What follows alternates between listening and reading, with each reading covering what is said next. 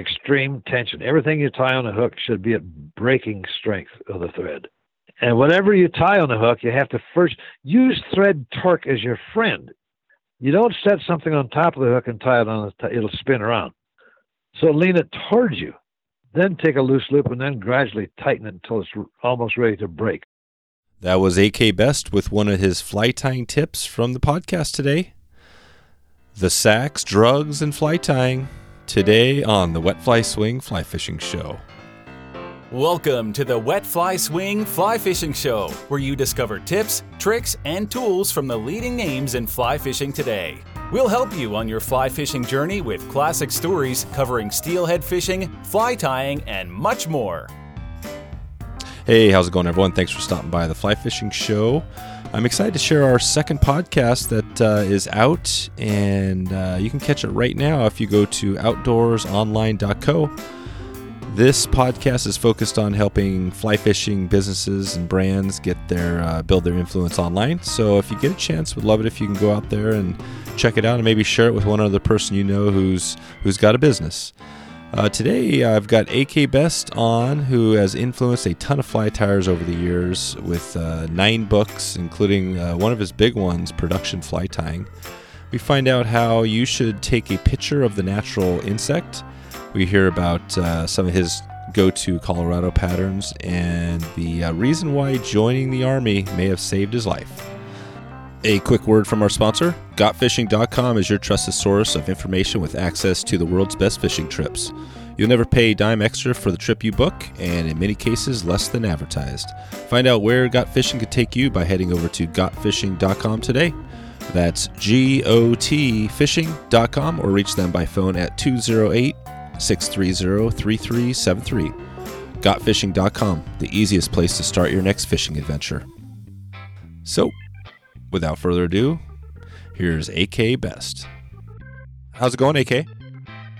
It's going well, thank you. Good. It is great to have you on here. We're going to dig into some of your background. We just off air briefly were talking about John Gierach. He was way back in episode somewhere in the 40s, and we talked about you and your influence on him and some of that stuff. So I think we're going to dig into some of that and some dry flies. But can you just start us off and talk about how you first got into fly fishing?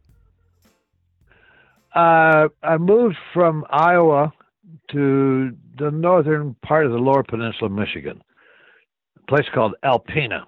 It was just above the 45th parallel, which meant we had long, cold winters. But I also discovered brook trout there, and that changed my life. I learned how to dry fly fish because the streams in Michigan, the stream bottoms are littered with the dregs of the logging era, a lot of white cedar, which didn't rot, and the bottoms were covered with that. And if you nymph fish, you're going to lose nymphs. So I learned how to keep the fly on top. And I learned how to dry fly fish, and I've never been a good nymph fisherman since. That's how it gets. And I learned to tie dry flies because the ones I could buy didn't look anything like what I was seeing on the water. Nice. March Browns, for example, are not brown; they're tan. Yep. So you started digging into tying, and what was that like? Your process of getting into tying dries, because dries aren't easy. I mean, you've written some books and things like that, but how did that process go for you? Well, I go to the gas station. It was the other place you could buy flies, and most of them in those days. This is back in the early '60s. Most all of them were tied in China, and but I took a razor blade and I cut the thread at the head and unwound them to see how it was put together. And then I would try to replicate that using materials that most naturally looked like the naturals. And through trial and error, I learned how to tie flies. Self-taught. Was self-taught. And what year was that roughly when you started tying? 1964. 64. So you didn't really have any mentors. You just kind of jumped into it and looked at the naturals and yeah.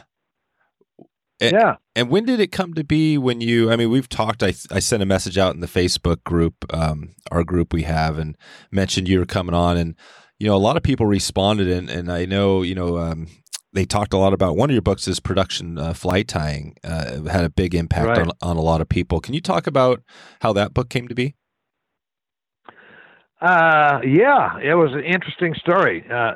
Hardly anyone is ever asked to write a book. But John Gierach and the publisher, Jim Pruitt, took me to lunch one day, and they said, AK, we think you should write a book about fly tying. I said, well, gee. We talked about that for a while, and I went home and thought, okay, I've got a lot of fly tying books, but they're pretty much all the same. I want to do something a little different. I want to write a book where it deals with the tailing, for example, on a dry fly. And I explained how to tie the dry fly using any kind of tailing material you could think of that would match almost any other part of the dry fly. And the next chapter was on bodies, from dub body to quill body to you name it, all the different bodies, and then all the different kinds of wings and those techniques. I thought, okay, if you're tying something you just saw in the water and it's brown, here's the brown tailing. Tie that in. Here's what you might want to use for the body. Okay, use that. What color are the wings? Okay, tie those on. How about the hackle? How do you tie in the hackle so it's not cone-shaped anymore? And it sort of led to that. And then the book is now in its third edition. And production, when you hear the word production fly tying, you think of somebody that's whipping out, hundreds of dozens of flies. Was that the part of the focus on, the title in that book? Yeah, but it takes a left-hand turn. A production fly tyer, professional, wants the last fly he ties, say number 16 Adams. He wants the last one to look like the first one. 12 dozen. They all look alike. If you're an amateur and you're set down to tie two flies, you want the second one to look like the first one. You're facing the same problem as a professional tyer.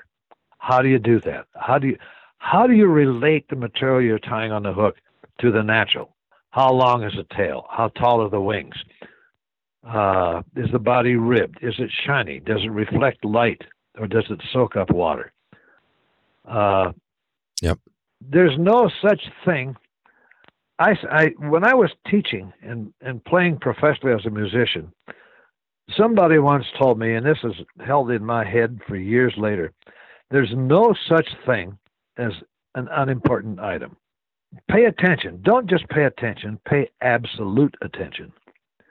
If you're going to be a success as a professional musician, that's what you must do. And I made my life for a long time as a professional musician because I could sight read. And my senior year in college, I played every night of the week from Easter Sunday to the following year, Easter Sunday. One-nighters all over the state and the edges of the surrounding states. I was pretty damn good because I could read.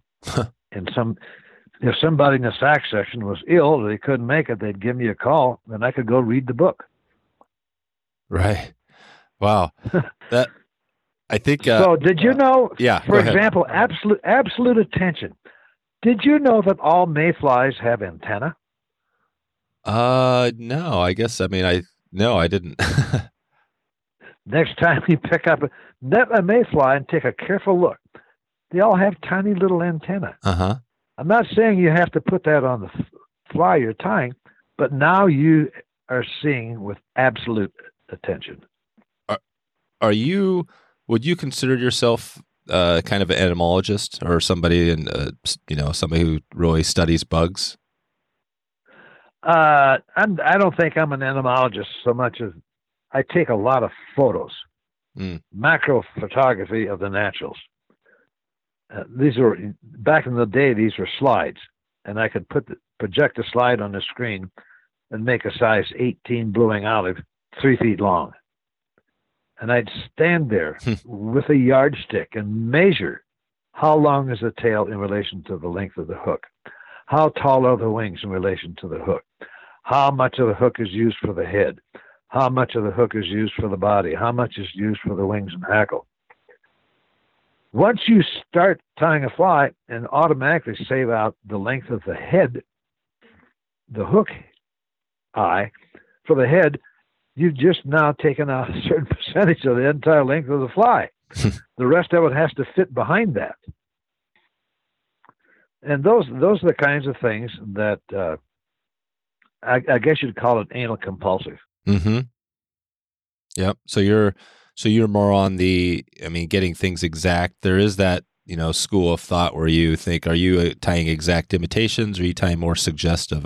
What would you say your style is? I think my style is exact imitation. Yeah. For example, the famous hatch here, the Colorado green drake, tied on a size 12 hook. The tail of that fly is exactly 1.5 times a hook gap like space. The wings on the natural are as tall as the entire length of the fly from the beginning of the eye to the tip of the tail. It looks really weird to tie a fly with wings that tall. Mm-hmm. But guess what? It's the key. It's the key to the window. When that fly comes in the window, it's a trigger to the trout. The first thing they see in that window is the wingtips. Mm. There's a great author who did an explanation of that. I'm going in my room here and look for the name of the book. Yeah, I'll put a link once you find it. I'll put a link in the show notes so people can hopefully we can check that book out. What the hell's new? And if you can't find it, I got to go. I got to. Yeah. If you can't, we in the ring of the rise. Vince Marinero. Okay. He's the guy who did a series of photographs of what is a trout window. The closer the trout is to the surface, the smaller that ring of window is. Mm. In other words, if he's 2 inches from the surface, that little window is not more than 6 inches. Mm. If he's holding 6 inches lower, it's probably 1.5 feet. But either way, the first thing the trout sees in that window are the wingtips. I've heard a lot of people say, well, they don't think wings on a dry fly are important. And I know the reason why they say that. They're having trouble tying them on. That's what I was going to say. And so they tie on a little longer hackle, maybe. But the wingtips is the first thing the trout sees. And there's another thing I've bet money on. In fact, I won several fifths of scotch on this by talking to some of the traditional Eastern Catskill style tyers, right? Who want that hackle collar to be so stiff it bounce off the desk. Yep. But nobody fishes on the desk. They fish on the water.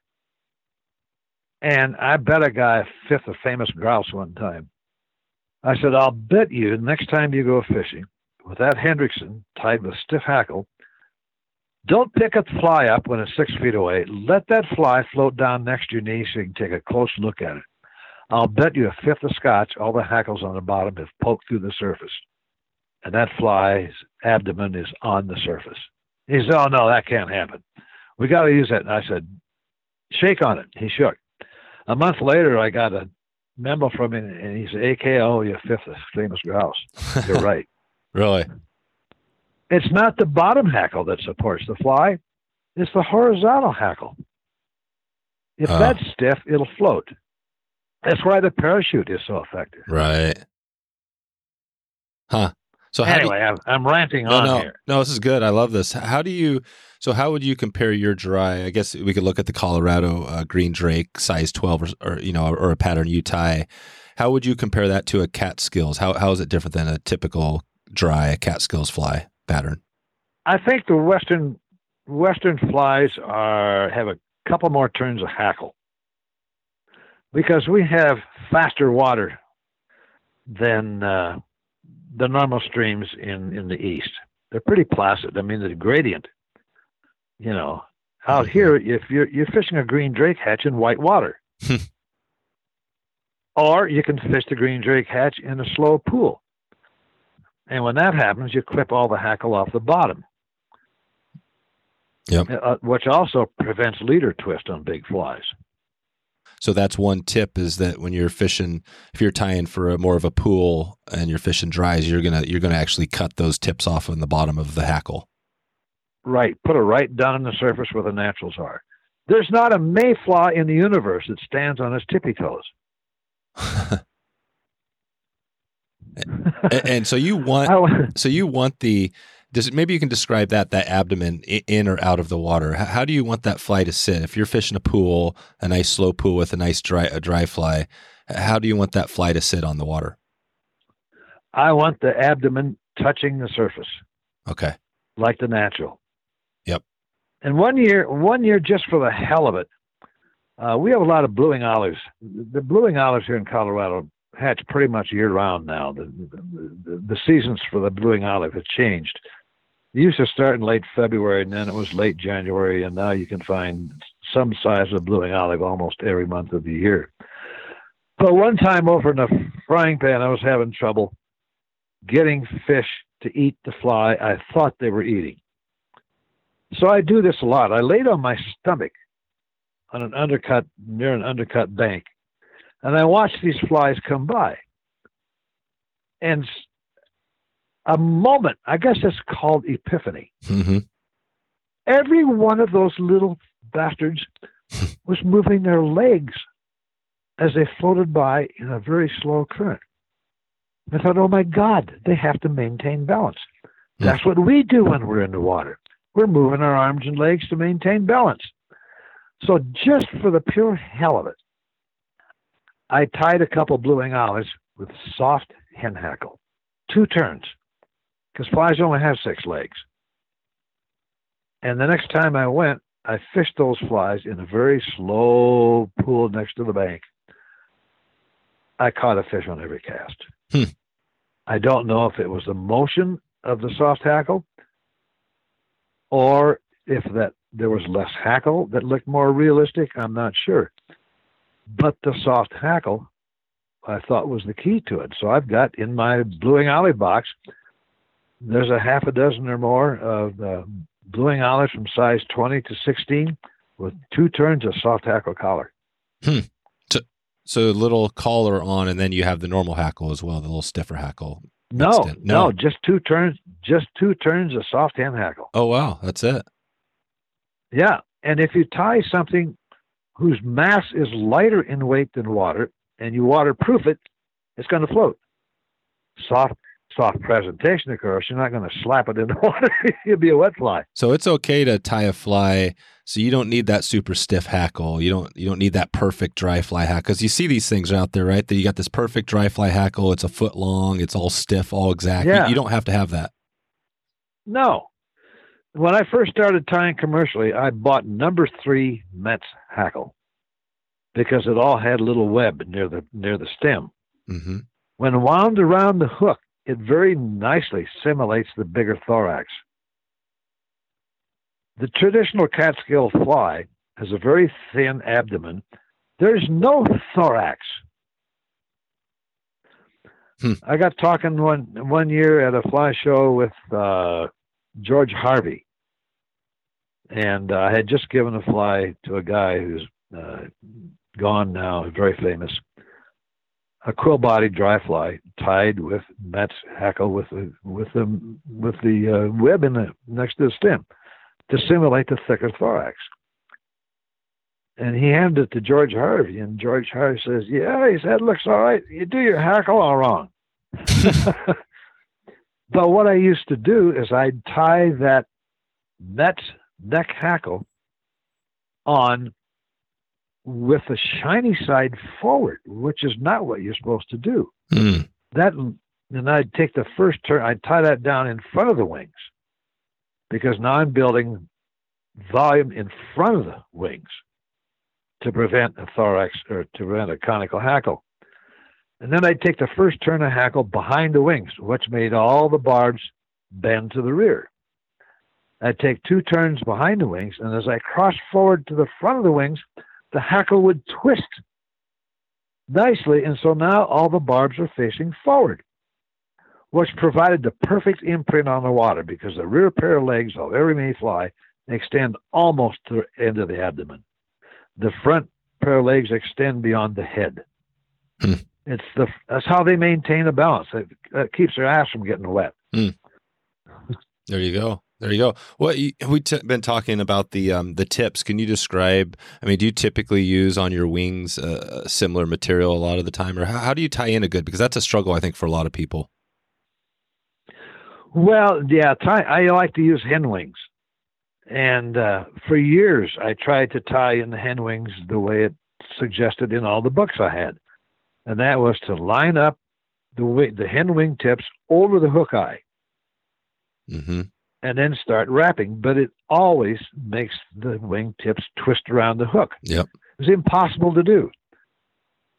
So just for the hell of it one time, I lined up the hackle with the wing tips to the rear. Now I got the butts in front of the wings. Take a quick turn, tighten quickly, and bingo, they're on top of the hook. 2 turns, and then I put my fingernail behind those wing tips and push forward, and poof, they pop open, perfectly set in a V structure. And you take 1 turn of thread behind the far wing, pull it into position, take a turn in front to lock it in, come up behind the near wing, lock that in, and it takes 5 turns to set a pair of hen wings. There you go. What book do you talk about that exact? Is that in production in that book? I think it's in production tying. I've talked about it a lot during the fly shows and stuff. Yeah. I had people call me and say, I've tried.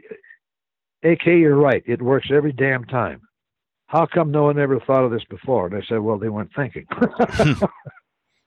If you're having trouble doing something the way you're supposed to, then it must be something wrong with that method.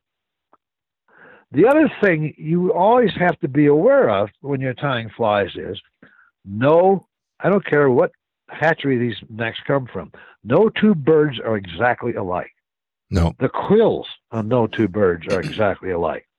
So the first thing you have to do when you start hackling a fly or tying in hen wings is determine what the rules are for that particular neck. Some wings go on much easier than others. Some you have to fiddle around with and learn the slight difference in position that you put them on the hook, or the hackle stem. Where does that like to be? So when you start wrapping the hackle, it all comes out the way you want. Right. I had, just looking back, I had Tom Whiting from Whiting Farms on in episode 115. And he dug into, he's kind of a nerdy geneticist, and we talked a lot about how were these materials, how he gets them to how they are. But it sounds like from your experience, that you don't need necessarily a perfect dry fly hackle to tie the flies that you describe in your books. Well, what's a perfect dry fly? Yeah. I mean, I think of that. When I think of perfect, I think of, like Tom described, these perfectly, they're all exactly the same length. They're all just what I mean? I like that. I like that because I tie with his saddles. You can get 12 flies out of 1 saddle feather. Yep. And the hackle fibers on his saddles are pretty much all the same length from near the tip to near the butt. Mm-hmm. I save all the tips. If I'm tying with a size 18 hackle, I'll save the tip because now that's a 20. Yep. There you go. But the typical bottle brush hackle that we've all seen for so many years isn't required. Yep.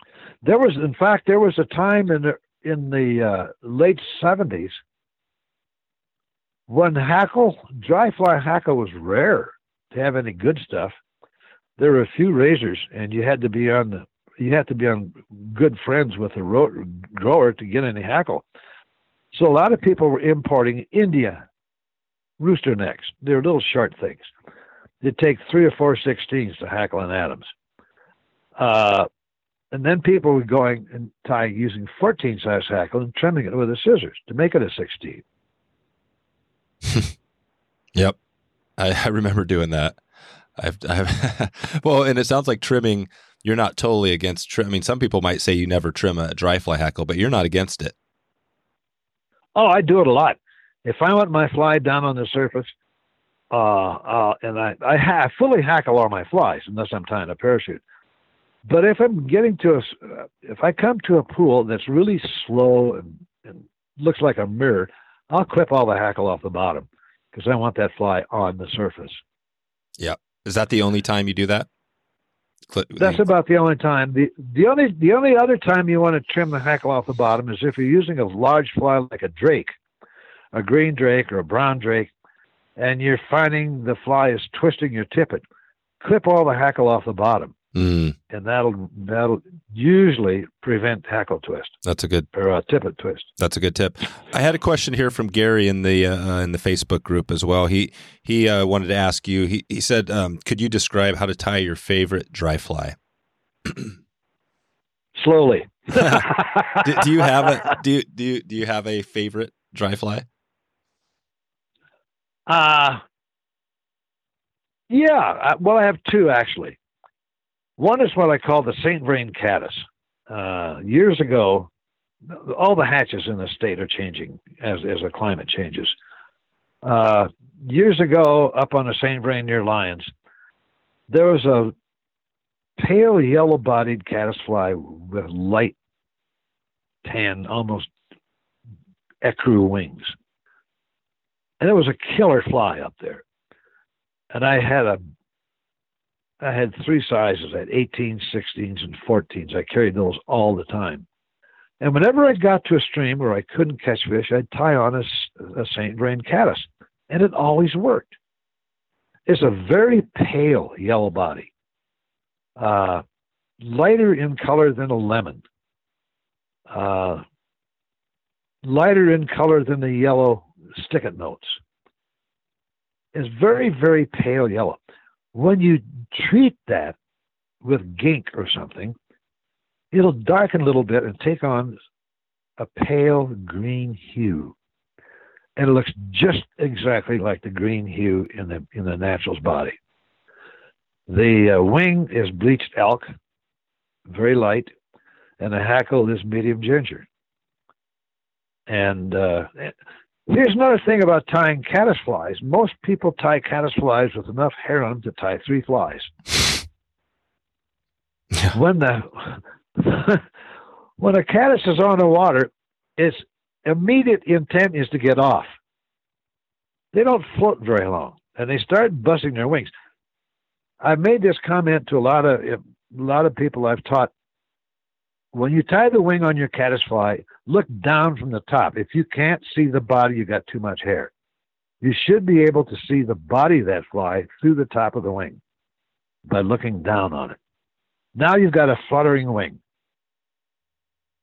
Great tip. That's what they do. That's a great tip.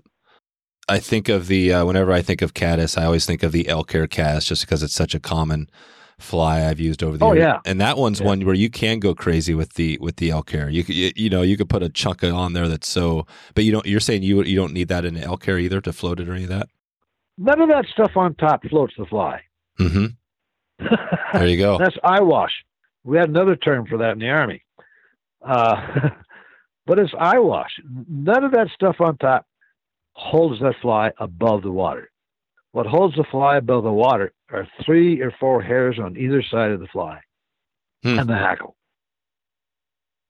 Yep, that's it.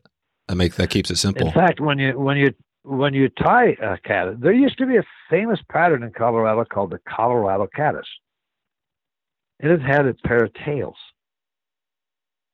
1 moose mane fiber on either side of the hook at the end. Simulated the rear pair of legs, because when you see those flies on the water, the rear pair of legs are always extending beyond the back of the body. That fly has gone out of popularity for some strange reason. I don't know, but we used to tie a lot of those. And that was one of the reasons it was so effective. It was the footprint it left on the water, however briefly it was there. My other favorite fly is a red quill parachute. Uh-huh. Red quill parachute in a size 18. It's a great prospecting fly because it looks like a lot of other stuff. The closest thing it resembles is a spent blueing olive. But over on the frying pan, if there was no hatch, I'd tie on a size 18 red quill parachute and always catch a few fish.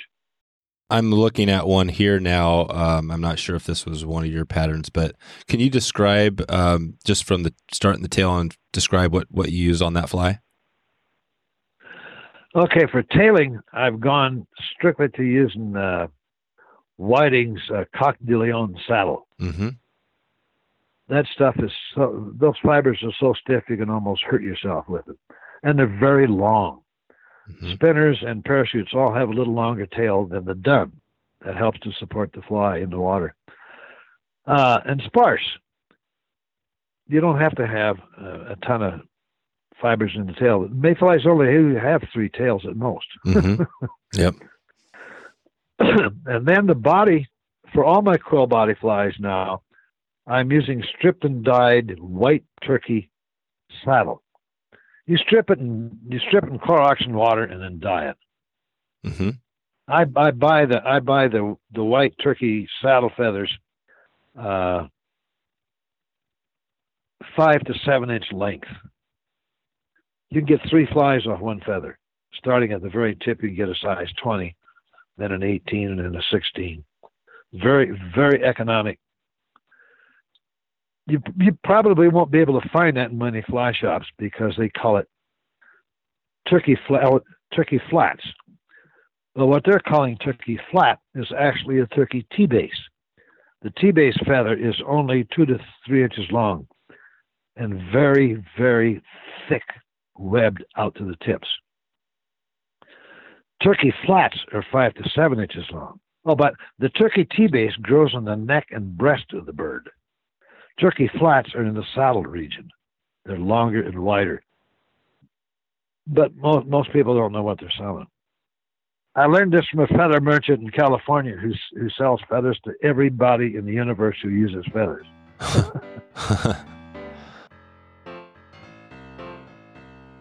And now a quick word from our sponsors. GotFishing.com, a boutique booking agency for fishing adventures around the world. Got Fishing is unique in working with a small hand-selected group of outfitters from around the world that are known for providing an experience that is second to none. Got Fishing can be your trusted source of information with access to the world's best fishing trips. Their sole purpose is to help you plan the most authentic fishing adventure while making sure it fits within your budget. The beauty is that everything they do is 100% free. You will never pay a dime extra for your trip, and in many cases, less than advertised. I can attest personally to the service that Got Fishing provides, as they have been working with me closely to set my first trip to the Yucatan for saltwater. They have taken care of all the important details and allowed me to avoid worrying about any of the complications. I know Brian and the crew have you covered at Got Fishing. Whether you need a fishing consultant, travel consultant, gear pro, or the like, they have you covered. With top-of-the-line outfitters they represent around the world, they are confident they have just the right trip for you. You can give them a call at 208-630-3373 or head over to gotfishing.com to get started today. Let Got Fishing help you plan the fishing trip you've been dreaming about. That's gotfishing.com. Okay, back to the show. Cool. I was just looking. I was just kind of looking at some of your flies online. You've got some stuff in Fly Tire. I guess this is Fly Tire magazine. Have you written? I wanted to dig into some more on these tips. We've dug into some great stuff here so far, but I did want to touch on a little more of your background as far as books and things. So, can you describe the books, maybe some of the books that you've written, and then where else you've written over the years? Well, the magazines I used to write for was Bamboo Fly Rod, which is a short-lived magazine. Mm-hmm. Then I wrote for Fly Rod and Reel Web, a virtual fly shop, that was a motto, Fly Rod and Reel, Fly Tire, Mid-Atlantic Fly Fishing Guide, which is no longer in existence. Mm-hmm. I wrote for them for years. Lefty Cray and all those famous Eastern tires were writing for it. I was in pretty good company. The books I've written are Production Fly Tying, that's in 3rd edition. Fly Tying with AK, Dyeing and Bleaching Natural Materials. That's in second edition. AK's Fly Box, Advanced Fly Tying, and Fly Fishing with AK. 1, 2, 3, 4, 5, 6, 7, 8, 9 books. 9 books. Wow. And do you have more books? I'm not sure when you wrote your last one. Are you planning on more? I've written everything I know. Yeah. Everybody says, what's your next book about? And I say, I don't know anymore. It's all there. What I know is there, yeah. That's great. You never stop learning, but I haven't acquired enough information to start on another one That's yet. great. That's great. That's good. I did want to touch on, too, you talked about your music background. I know you have, you noted that that was a big part of your life. Can you talk about, your music? I know, maybe you can just describe what type of music and start there, and then we can dig into a little more of its influence on your life. All right. I was raised on an Iowa farm. Learned how to play the saxophone because I had hay fever and I knew I would never be a farmer. So I spent hours a day practicing my alto sax. And there was a time when I was still in high school where I had my own little band. My dad played the banjo, my mom played piano, my aunt played the piano accordion. We had a drummer from a town nearby called Carol. And so we played a few barn dances. Back in the days when a farmer would build a new barn and they'd have a barn dance. So that's what we had our own little PA system, and they had the bales of hay. It was very typical movie style. Bales of hay to set on and a horse tank full of ice water and beer. Did that for a few years. And then I went to Drake University as a music major on my alto sax. And I thought I was the best player in the county when I was in high school, and I was. But then I got to Drake, and I found everybody there is the best player in their county. Yep. And some of them were a lot better than me. And so I spent a lot of time in the practice room again. And the word got out, and I got asked to play in a little band in Des Moines, an organization called Zarno Entertainment.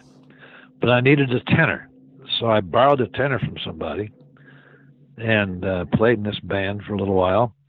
3 tenors, 1 trumpet, string bass, piano, and drums. We used to tease it as 3 moaning tenors. It was locally referred to as a hotel sound. And we played for dances, we played for shows, we played for Elks Club, the Moose Club, the Kiwanis Club. We played new car openings where they'd rent an entire theater, and I could go down there, skip class, and make enough money in 3 days to pay for tuition. And then I got asked to play for more and more because, like I said before, I could sight read. And I ended up playing lead alto on a band out of Ames that traveled all over the country. And it was a fun band. What is alto? Alto sax is slightly smaller than a tenor sax. Oh, okay. So it's just this type of saxophone. Yeah. You're not in music at all, are you? No, well, I mean, no, not really. I have a little guitar mess around, but no, I don't. So is this like jazz? What type of general music would you say? It was dance music. So dance. If we wanted to find something, like Google something online and see, I don't know if you probably don't have anything out there, but what would you search to find to listen to something that similar to what you used to do? Okay. Google big band era. Okay, big band. That clarifies. Yeah, I know what you're talking about now. And we played pretty much the same kind of music. A lot of the records that those famous bands were making were more concert music, but they did play. Those bands used to travel the country and play the big ballrooms. Mm. And in Des Moines, we had a private club because Des Moines, Iowa was a dry state in those years. But we had a private club called the Venetian Room. The whole membership was musicians. and you go to the state liquor store, buy your bottle of Canadian Club, take it up there, they put a number on it, and then you'd pay 50 cents for an ice cube and some of your own booze. But when those big bands came to town, there'd always be a jam session down at the Venetian Room. That'd last till 8 o'clock the next morning. So my claim to fame is this. One night, Woody Herman band was in town. And, of course, we're having a jam session down at the Venetian Room afterwards. I'm about the last guy sitting at the bar, and Woody comes up and sits down next to me. And he said, "Are you AK Best?" And I said, "Yes, sir, I am. By the way, your band was really nice and tight tonight." He said, "Thank you. I hear you can sight read." And I said, "Yes, sir, I can." His next question was, "Do you want a job?" I said, "Oh, I just got my draft notice. 2 weeks ago." He said, "Well, good luck with that. Good luck with that." And he got up and left. I hated the U.S. Army, the U.S. government, the United States of America. That was my dream about to come true, and it was taken away. Years later, it occurred to me, the U.S. Army saved my life. All those guys are dead. They OD'd on something. Is that Woody? Woody Herman. Woody Herman, okay. All those guys are dead by ODing on something. That was in the era when musicians had already discovered marijuana and a whole lot of other drugs. And they all got a pure shot one time and it knocked them down. So by getting drafted, it took me out of that culture. Mm-hmm.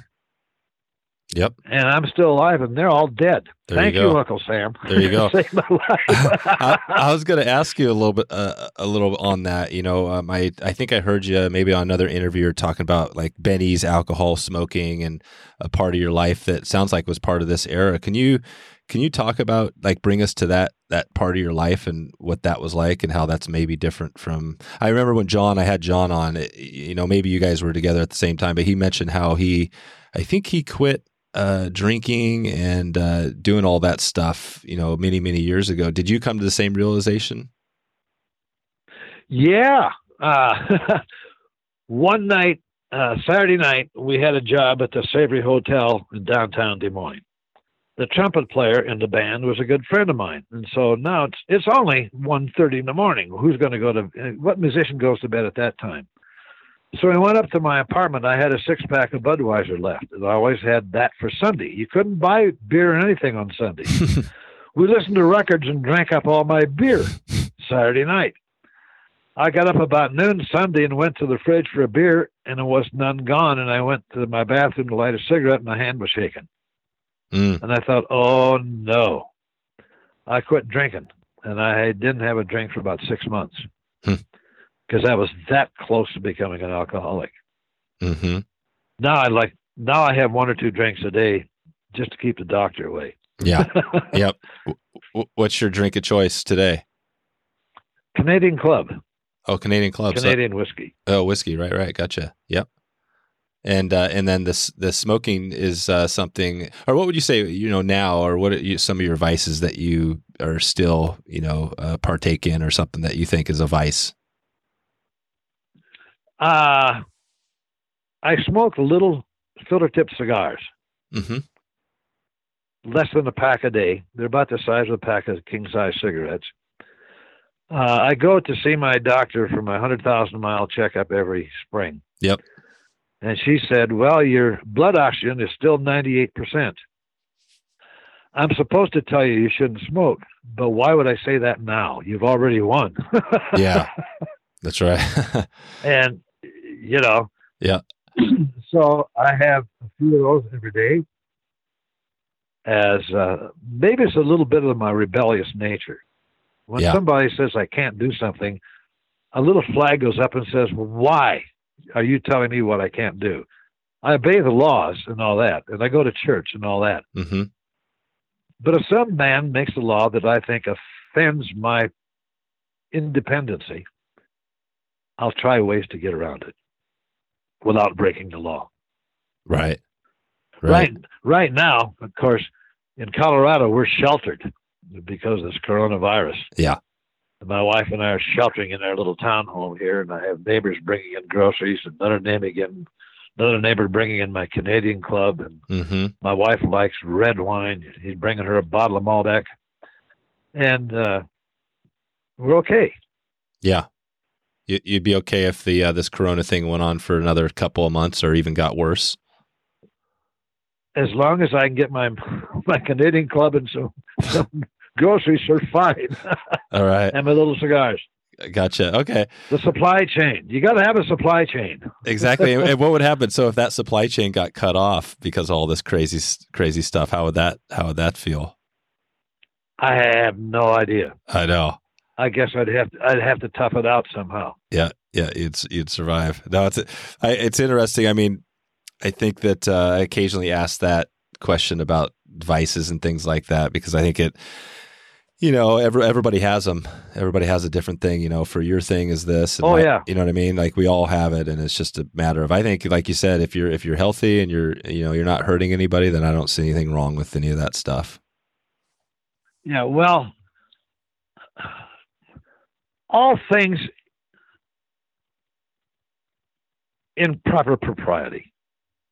You can do anything as long as you don't overdo it. Mm-hmm. Including the vices. I just, I'm way too old now to be lounging around in the bars. Yeah. Hey, how old are you now? 87. Oh, 87. Wow. I was thinking you were younger. That's interesting. So you're still, I've interviewed a few people and let's see, probably the oldest person I interviewed so far was 95. Who's that? Well, I've interviewed a couple. Actually, I interviewed Joan Wolfe. Joan. Yeah, I've watched her. Yeah, Joan Wolfe. I'm trying to think of how old she is now. I'd have to look. I'll put a link to the show notes. She's got to be in her 90s. Yeah, I think she is. I'll put a link into that interview. I also interviewed Frank Moore, who's a big steelhead guy out here in the Northwest, and he was 90. I think he was 94 at the time.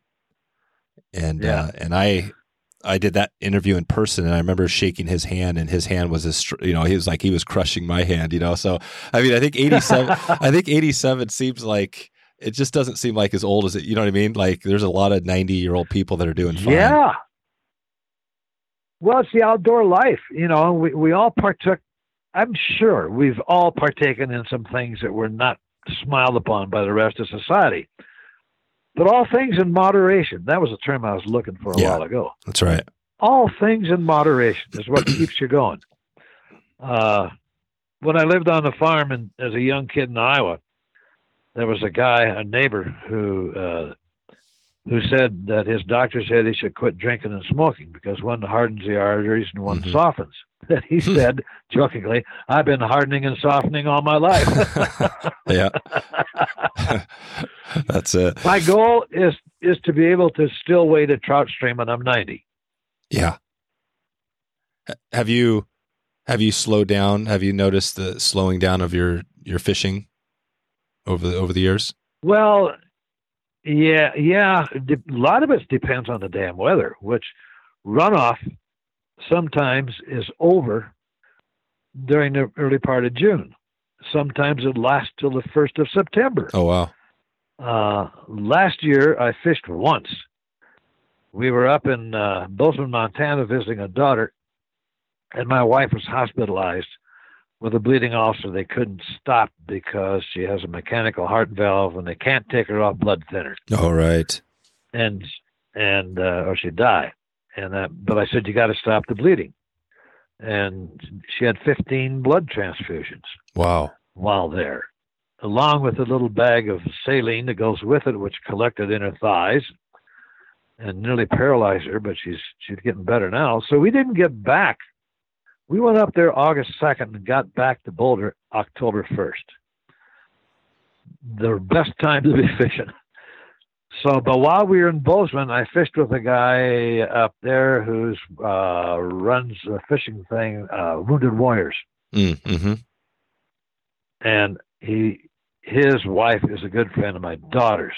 And so he found out I was coming, and he said, I'd like to take you fishing. I said, yeah, but I'm not wounded. I'm not really a warrior. He said, that's all right. You've been fine. I want to take you fishing anyway. So we went out in his little boat, and we each caught one fish on a little lake, and neither one of us could figure it out. There's a midge hatch, about a size 14 midge of all things, and we couldn't figure out what phase they were taking, the spent, the emerging, the nymph, or whatever. But we each caught one, and we thought that was out of pure dumb luck. So that's the fish I caught last year. This year, we have huge snowpack again. We're way over 100% of snowpack in the mountains. So runoff will start, who knows, early, late. I like to get up in Rocky Mountain Park just as runoff is beginning. There's a little stream up there where the big spawners come out of, Estes Lake. They come all the way up out of Estes Lake into the park. I've caught 27-inch brown trout you can spit in a stream you can spit across. Jeez. And it's on a beetle. Another invention of mine called the winged beetle. Did you know every beetle on the water has a pair of wingtips sticking out? Oh, I know. I've seen that on some. I didn't know everyone had that. Every beetle. Remember when you were a kid and you caught a ladybug and you crawled it on one knuckle and then on the other knuckle? Oh, yeah. I still do that. Finally, the ladybug would get tired of that. The wing case would split, and just a split second later, a pair would pop out. It's gone. No one's ever photographed that, but we've all seen it. While lying on my stomach, like I mentioned before, watching bugs come by, every beetle I've ever seen on the water, be it a ladybug or a black beetle, has a pair of wingtips sticking out the back end. It's about 30% of the total profile. So I've been tying what I call the winged beetle with a short pair of wingtips. The wingtips only stick out about the length of a hook gap space. They can't go and be gone. They're stuck in the surface film. Mm-hmm. When you fish a beetle like that, you're going to catch. I fished that beetle during the green drake hatch on the frying pan and caught fish. I fished that beetle down in a southern stream where all the fish had been poisoned by a chemical spill. I caught fish on that winged beetle down there. The guy said, "We don't have black beetles down here." And I said, "Well, tell these fish that." Anyway, I go up in the Rocky Mountain Park with a dozen size 14 black winged beetles, and I'll come out with 3 or 4. The rest were not in the bushes. The rest are held in the mouth of fish. The little stream, it just goes wingy-whiny back through the meadow, and every corner goes back about 3 feet, and the bottom is about 2 or 3 feet deep. Those damn big trout know what to do with that leader. They wrap it around roots, and you're gone. You never catch a little fish in one of those bend pools. Mm-hmm. But you'll lose a lot of flies there. The time to go is in the morning before the sun hits the water. And if you find grass hanging in the water, make that beetle hit the grass, jiggle it a little bit, get the fish's attention. The beetle falls in. It'll float about 4 inches, and somebody's got it. Okay, and does that winged beetle that has rubber legs on it? No. It's 4 turns of black hackle. There's a product called bugskin. It's a byproduct of the fancy leather goods industry. There's a friend of mine who goes to those places and gathers all the scrap, and he sells this stuff in packages called bugskin. It's dyed black. It soaks up water repellent beautifully, and it'll stay right at the surface. After you catch a fish, don't use what we call fairy dust or squeeze it in a chamois skin. The fairy dust dehydrates the water out of the fish line. As soon as that fly hits the water, it's going to soak up water again. If you use a chamois to blot the fish slime off, you're squeezing that stuff down into the fly, and it won't float again. But if you use something like gink or some of these hydroponic products, hydroponic means repels water. Mm-hmm. If you catch a fish and your fly is slimy, false cast it so it slaps the water a couple times. That'll dislodge all the fish line. Your next cast forward is a floating fly. Nice. I've got flies in my fly box I've ginked 4 years ago. That stuff doesn't evaporate. Water does. Yep. It evaporates out of the stuff and leaves the slime on the fly. There you go. I was looking, taking it back, on the tying. I had another note here from Jack Kovich who wanted to ask, how to keep beginners from frustration when talking about dry flies. Do you have any tips for people that maybe are just getting started, that, maybe they're looking at some of your flies and they're just thinking like, how the heck do I tie that wing on there? Do you have any tips for a brand new tire? Brand new tire? Yeah. The best thing they can do is go. Best thing they could do, if there's a fly shop nearby that offers classes, take them. Yeah. Or if there's a big fly fishing event taking place near where they live, sign up for a fly tying class, no matter who's teaching it. You'll always learn something. I used to do a lot of those, but you just get beat up. Yeah. I can't. I don't have the stamina for that anymore. But yeah, practice. Tie a fly if it doesn't look like. Get a razor blade, scalp the hook, and do it again. If you have a camera that'll take close-up pictures, take a picture of it. If you have a camera, then you're fishing, take pictures of the naturals. Best thing you can do is to take a picture of the natural. Okay. Now here's another little hint. When you're out fishing and there's a mayfly hatch on, you should always be carrying something like an aquarium net so you can net those little suckers. Mm-hmm. Take a picture of it from the bottom side, not the side or the top. That's not the side trout see. Yep. Take a picture of it, hold the fly by the wings, and shoot it bottom up. Now you know what the fly really looks like. Right. What is... you talked about a couple of flies. I guess we can, as we start to think about kind of wrapping this thing up here, I usually kind of start that off with the 222, which is top 2 tips, top 2 flies, top 2 resources. And you mentioned a couple of flies. Were those your top 2 flies if you had to pick 2 dry flies, say you're out there in Colorado? And we haven't even talked about I think you had an article on breaking down Colorado top dry flies. I don't know if you want to grab a couple from there, but what would you say are your top 2 dry flies? My top 2 dry flies are the olive quill dun, the blowing olive imitation, the red quill parachute, and the St. Vrain caddis. Okay, good. And the winged beetle. And the winged beetle. Okay. And as we're talking, if we take one of those flies, are there any, as far as tying dry flies, tips on tying dry flies, anything come to mind that might help somebody tie? I don't know if you want to pick one of those patterns and talk about a couple tips. What was the first one you said? We talked about, I guess, a couple of them already, but the olive quill, what was the first one? The most important tip I can give anybody is tie with enough thread tension that almost breaks the thread. That's the way you're only ever going to get a firmly tied fly that doesn't come loose. Perfect. So start the thread on a hook, pull on it until the thread breaks. Now you know how strong it is. Yep.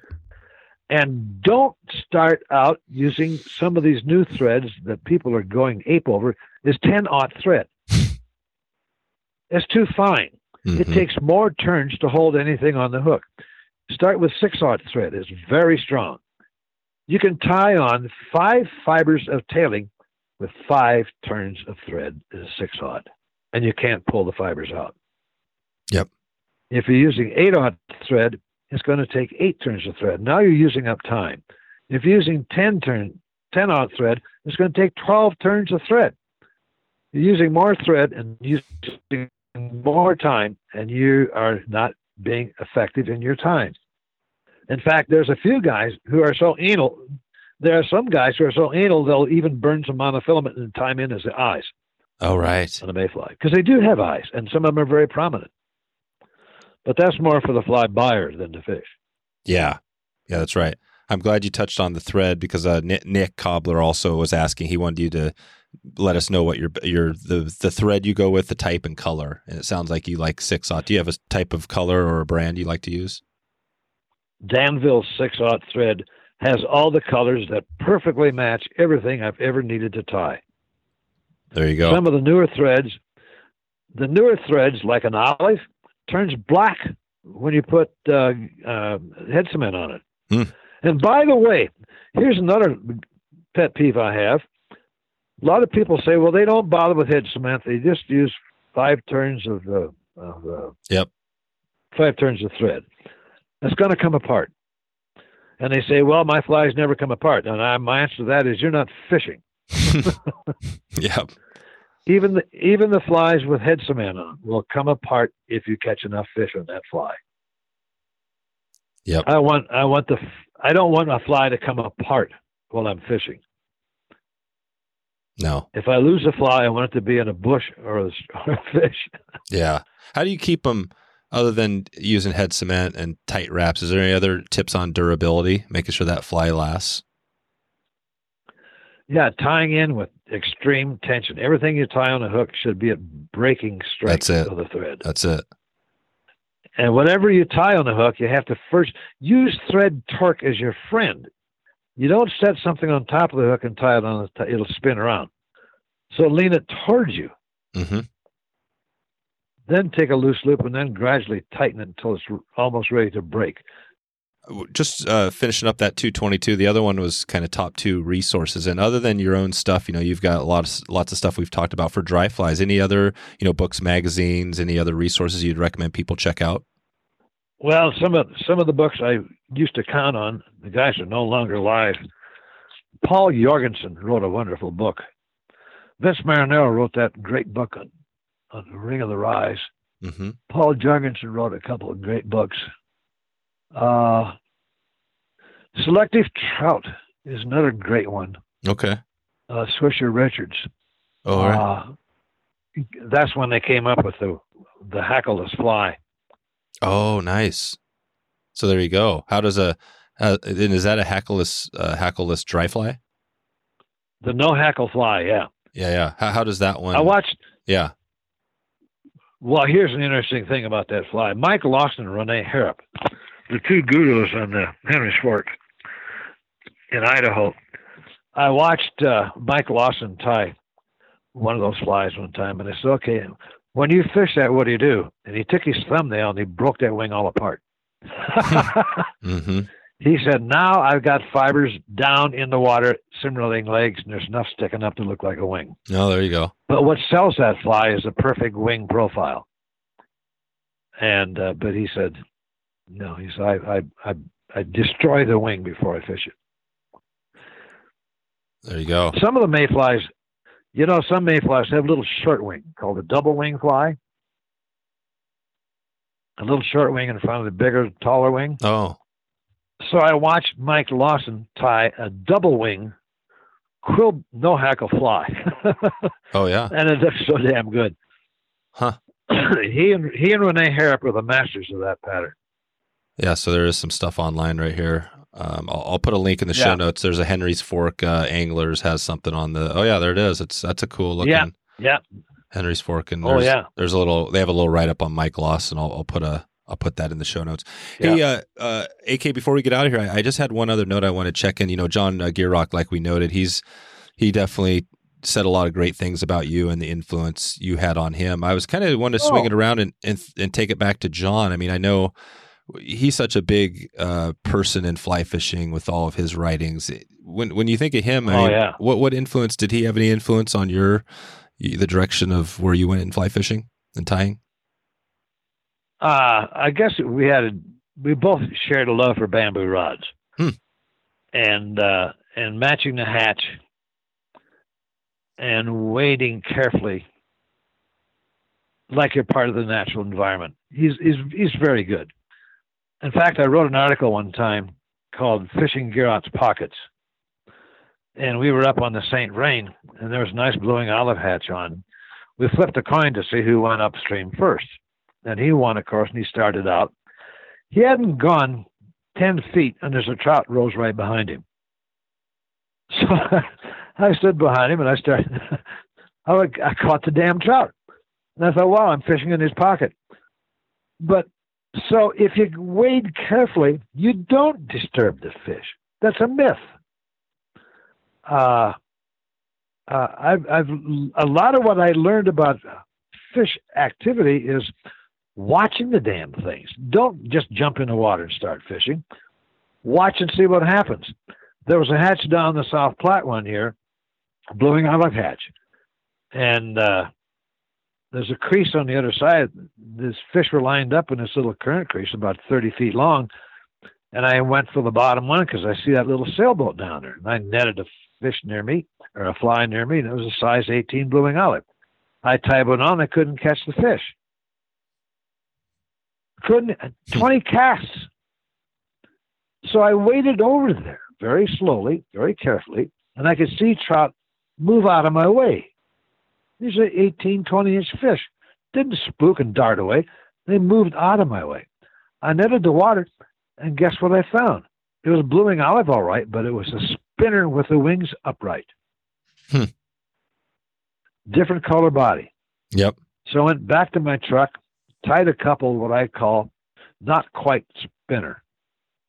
Went back down there, and I caught the fish on the first cast. Nice. But careful wading. Careful wading is so important. Yeah, that is a good tip. So you're saying with John Gierach, you caught, or on that the couple, you've caught fish right behind people. That's not a problem. Yeah. Well, and we fished together a lot. I learned a lot about writing from him. One of the neat things, he got this quote from some other writer. Yeah. He said, when you write a story, start it out by saying, "Dear John." When you get all done, sincerely yours, and then erase both heading and closing. Then you have a story. So there you go. If you want to find all the show notes with all the links we covered, just go to wetflyswing.com/137. A reminder on the new podcast that we just launched. If you get a chance, it'd be awesome. You could take a listen, outdoorsonline.co, or share it with somebody you know who has a business or wants to start a company in the fly fishing or outdoor space. Thanks again for stopping by today to check out the show. Looking forward to catching up soon. Hope to maybe see you online or on the river. Thanks for listening to the Wet Fly Swing Fly Fishing Show. For notes and links from this episode, visit wetflyswing.com. And if you found this episode helpful, please subscribe and leave a review on iTunes.